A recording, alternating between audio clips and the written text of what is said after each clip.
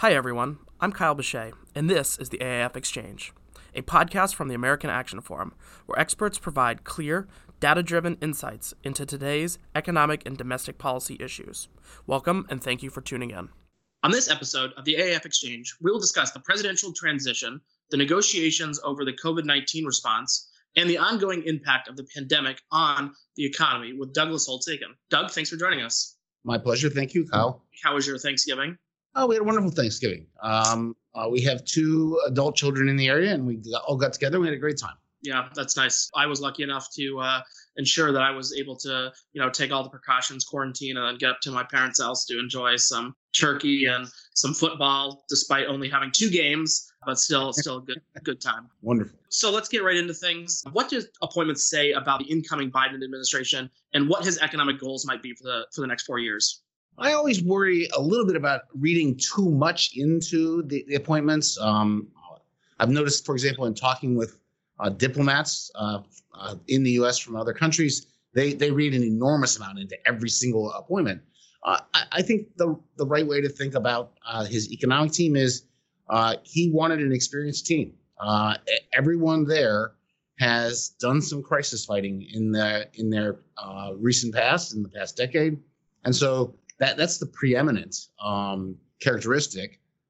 What they will do depends on the president, and it's ultimately his agenda that dictates their actions. I know a lot of people have speculated that these appointments signal a return to the Obama-era economic policies, particularly in regard to higher taxes, more regulation. What do you make of this criticism? Does it have a merit? His campaign proposals promised higher taxes, about $2.8 trillion over the next 10 years. If he's going to do climate as his top priority, which is what he has said, and he's not going to propose a carbon tax, then we're going to have some regulations. So I think on the merits, that's in the future, and it has nothing to do with these appointments. The appointments, as I think we should suggest, is that number one, they're experienced. Number two, they're good economists and or policy analysts. They will recognize that this recession is completely different in its conception and its dynamics than was the Great Recession and financial crisis. So they're going to have to treat this one differently. So I don't think the fact that they had that history dictates anything about what they do right now. They'll be judged now by what they do now, and they have to do different things because it's a different recession. On that topic, do you think there are aspects of how the Obama administration worked to address that 2008 financial crisis that suggest, maybe some ways that they might tackle this that will help the economy? I think they have one piece in common, which is the need for the Fed to intervene in financial markets. The Fed did that. That's now in the rearview mirror, and financial markets are working very well. They do not have to do further repairs as they did then with Dodd-Frank and the legislative efforts and then implementing that, which was a big regulatory push. So that's off the table. They don't really need to worry about that piece, in my view. They have taken care of the health of the recovery and making it as speedy as possible. That's a shared phenomenon. And they have the new thing, which is the public health crisis. Now, obviously, they're all interrelated. And so they're trying to figure out how to weave through this in an effective fashion. Yeah. On the topic of President-elect Biden's tax hikes that he talked about during his campaign, proposals to increase the corporate tax rate specifically. I saw you on CNN the other day, by the way, great appearance, where you discussed this proposal. Can you walk us through your criticism of this idea? I don't think it's a good idea in general, and I don't think it's a good idea right now, especially. In general, the idea is raise the corporate rate from 21% to 28%. In doing so, we would move the United States from basically the middle of the developed country pack to pretty much at the back. And if other countries continue to lower their rates, we'll be far out of line yet again. The fact that we were far out of alignment was, in fact, the problem that led every year U.S. firms to move their headquarters abroad. And we had this ongoing issue of losing U.S. firms. The moment the Tax Cuts and Jobs Act passed, that stopped. We haven't heard that once in the 3 years since. So we solved that problem, and they're now threatening to somewhat, sort of in a self-inflicted way, start it over again. I think that's a bad idea. It is really bad to do it now. There's been some very quite ingenious work done by Christine Romer and her husband David Romer Christine's the former chairman of the Council of Economic Advisors under President Obama. They went back and they looked at the policy record on tax hikes and tried to distinguish between those things that had to happen, like Social Security had to get fixed, you raise the tax, versus those things which were utterly discretionary. We just want to have higher taxes on some people. This would be an utterly discretionary tax move. They find that utterly discretionary tax moves have big impacts on the economy. You raise taxes by 1 percentage point of GDP, you impact GDP by 3 percentage points ultimately. So to do this now and put a big negative impact on the economy and trying to dig out of a hole as deep as we're in, I think is incredibly unwise. And my hope is that when they sit and sort of work through what they plan to do in the first part of 2021, they take that right off the list. Mm-hmm. Yeah, and obviously you've been following economic policy for a long time. What about Congress? How do they factor into this? Do you think this kind of proposal will even make it through Congress? Is this something we should be looking at? Well, I mean, the first and most obvious point is we don't know what Congress is yet. And so the Georgia runoffs have a huge impact on all of this. If, in fact, you can get to 50-50 and have Harris as the tie-breaking vote for the Biden administration, then your chances of getting things through Congress are completely different than if you have to find those things that will satisfy the caucus in the House, driven by the progressive left, and the Senate, where Republicans would have control. So I think you can get things through, but you won't get through a Republican Senate, a $2 trillion tax increase in the spring of 2021. I just don't see that happening. Mm-hmm. So it sounds like a lot of the transition stuff right now is still in wait and see mode, still trying to figure out the makeup of Congress, still trying to figure out what sort of particular priorities the administration will actually have going forward. Yes, it was certainly true during the campaign. I appreciate the fact they had a website full of different proposals on lowering the Medicare eligibility age, public options, climate change, clean energy initiative, immigration. But they didn't display any sense of priorities. Like, this is the most important. We're going to do it first. We now have to find that out. Mm-hmm. Okay. Let's switch to the negotiations over COVID-19 relief. This week, we did see a restart of more negotiations for another relief package. The bipartisan working group released their package. Senate Majority Leader Mitch McConnell released his proposal. Secretary Mnuchin and Speaker Pelosi have started talks again. Where are these negotiations? Are we still looking at the same issues that we've been looking at this entire time since the summer? So I think the issues remain the same. We have, do we want to extend UI? Do we want to include a federal bonus in it? What's going to be the role of direct checks to individuals? Will we have more money for schools, state and local governments? Will there be liability protection for businesses? We've been through all of these discussions a number of times. I credit the Biden team with restarting the talks. I mean, there was a very public push by the Biden economic team to say, look, we need something for the economy now. Now is what matters, not later and bigger. But even if you can't get what you want, we should get something now. That gave Pelosi and Schumer the air cover to move off their position where it had to be the $3 trillion heroes bill or nothing else. And that allowed the negotiations to genuinely restart. The bipartisan effort, they just aligned themselves with. So they've moved from 3 to under $1 trillion. That's a big move. And what I think remains the wild cards at the moment are, number one, what will President Trump sign? Mitch McConnell said this very clearly. He said, I'm not going to have vote on a bill that the president won't sign. So we need to find out what that is. I don't know if he's called you and told you, but I don't know. We will find out in due course, I assume.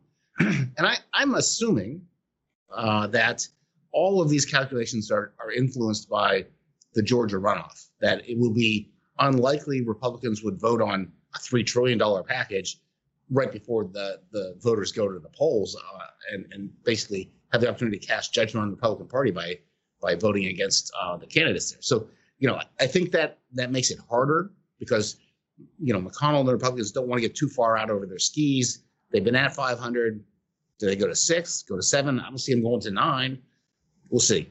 I think it would be desirable to do something. As we've discussed, I'm not in we're doomed to have a double dip camp. I think that's too negative. But there is the risk of downside fall off. And so taking insurance against that risk makes sense. It's also true that we have 11 million people who are long-term unemployed. We've gotten half of the folks who lost their jobs back to work, but the other half are out there, and we ought to worry about their welfare. And so doing something that might not be everything everyone dreamed, but gets that help, I think is important. I know I'm probably might be a little overly optimistic here, but it does seem we're more likely to get some sort of a deal before the next Congress and president are sworn in at this point. I saw a couple of statements last week, them backing off that hardline position. What are the chances that we get another deal before the next Congress and the president are sworn into office? I still think they're less than 50-50, maybe 30%, 35, a third chance, something like that. They've gone up, there's no question, and hopefully they'll go up further. But you can lose a lot of money betting on the Senate getting something done, and so I take that caution all the time. Mm-hmm. And then my next question was on the impact of President-elect Biden on these negotiations and President Trump on these negotiations. It seems like both are having a large impact on these negotiations, based off of what you said before. Yeah, certainly. I think the call by the Biden advisors to get something done, the simultaneous release of a letter signed by 100 prominent liberal economists saying, got to get these checks out right now. That looked like a very concerted effort on their part, big impact. Trump's impact is harder to judge. Presumably it's going through Stephen Mnuchin, and he's involved in the negotiations, but it's publicly, there are no fingerprints. Mm-hmm. Yeah, with Biden, it seems like, where President-elect Biden, it seems like their position is that let's get something done now, but we're still going to have to do something later. And that's sort of setting up, the bigger package that might be coming once we know what the new Congress looks like and when President Biden gets into office. Yeah, I mean, Austin Goolsbee, a former chairman of the CEA under President Obama, and someone who I think is probably careful to stay in line with where the Biden administration wants to be, has said very clearly on a number of occasions, if you can only get half a loaf, get half a loaf, but then we'll get the other half later. And so that's the plan. Got it. All right. So finally, let's talk about the latest reports on the impact of the pandemic. On Monday, you wrote in your Dish column about the rise in COVID-19 and concern about a double dip recession. Can you walk us through your analysis in that piece and answer the basic question, are we at risk of a double dip recession this winter? Of course we are at risk. And the real question is the virus. This has all been driven by the virus, and we're once again seeing increasing caseloads, increasing hospitalizations. And I think that most policymakers, whether they're at the federal level or governors, mayors, have learned to be quite resistant to the idea of going for early lockdowns. That was incredibly costly for the U.S. And so they're trying to see if they can manage with social distancing, masks, calls for the public to be careful, and not have the hospital systems get overwhelmed. And that's the key test on the public health front. If you face the hospital systems, the healthcare delivery in general getting overwhelmed, you will have to take physical lockdown measures to enforce that. So trying to avoid that, that's probably the biggest risk of a downside. If you got a widespread physical stay-at-home order, that has a huge impact on the economy. If we avoid that, then there's a good chance the interference will slow growth. There's no question, but we could get through it without getting into negative territory.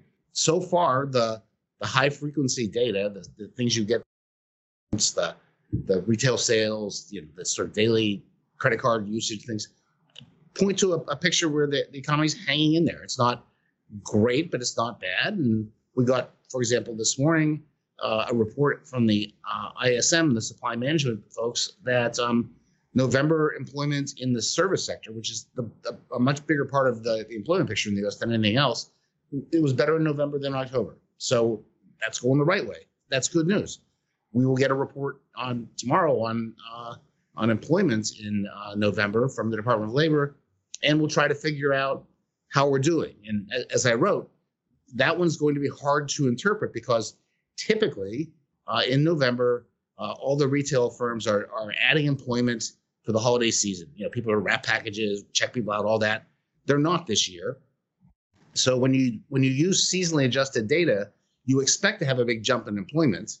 And if you don't get that big jump, that looks like a negative once you think about the seasonal adjustment. So there's the chance that the seasonal adjustment is going to push down the jobs number overall. And that's a concern that will be misinterpreted when it's really not negative. It's something that's just an anomaly because of the seasonal adjustment. Yeah, so I guess my next question might be a little mute at this point, but tomorrow we'll see the November jobs numbers that you just mentioned. What are your predictions? What will the report tell us, and what impact might it have on how policymakers respond to the pandemic? Well, I'm not going to give you a number because Gordon Gray at AAF has taken over the truly undesirable job of both anticipating every month's employment report and then interpreting it. But I think the things to look for. There are more times out of not I see him being pretty accurate with what the number looks like. He's pretty good at predicting it. He's way better than me. So we just we'll be honest about that. But I think the things to look at are things that give you some hint about this question of what's really going on versus the statistical seasonal adjustment. So go to retail and see what employment does there. If retail looks weak, then you start to suspect maybe seasonal adjustment. Then go to warehouses, because right now everything's being done with online and delivery. So if you're going to have a big seasonal hiring boost, it's going to be Amazon and others, and it's going to be in the warehousing data. We have data on that. So if you see a weak retail number and a huge warehouse number, you'll know what's going on. That's just seasonal adjustment. If they're both going up, then you just have a strong jobs report. If they're both real weak, then be concerned. Mm-hmm. Yeah, I think this year is the first time ever that I did all of my Christmas shopping on Amazon. Usually I go and buy one or two things in stores, but this year I'm not going to even try and deal with any of that. I just did it all online. You just bought everything for Christmas on Amazon and then deposited your soul, or did you use a credit card? I think credit card is still the currency that they use, but so yeah, that is something. Well, I'll have to watch out for it. Thank you again, Doug, for joining us. Before I let you go, I want to congratulate you again on your Steelers undefeated season. It was a little uglier last night, but it seemed like you guys are still trending in the right direction. You're being kind. A little uglier is generous. It was a terrible game. Mike Tomlin, the Steelers coach, described it as a pretty good JV scrimmage. That's what he thought. So, I was always W is a W. Mm-hmm. Because I was still working at the time, and then for the last quarter I was making dinner. I didn't get to watch it like as well as I like to watch it, but it did. There was some points I was like, maybe some practice will do you guys some good. But anyways, thanks again for joining us, and I hope you have a good weekend. Thank you. I hope you enjoyed this conversation.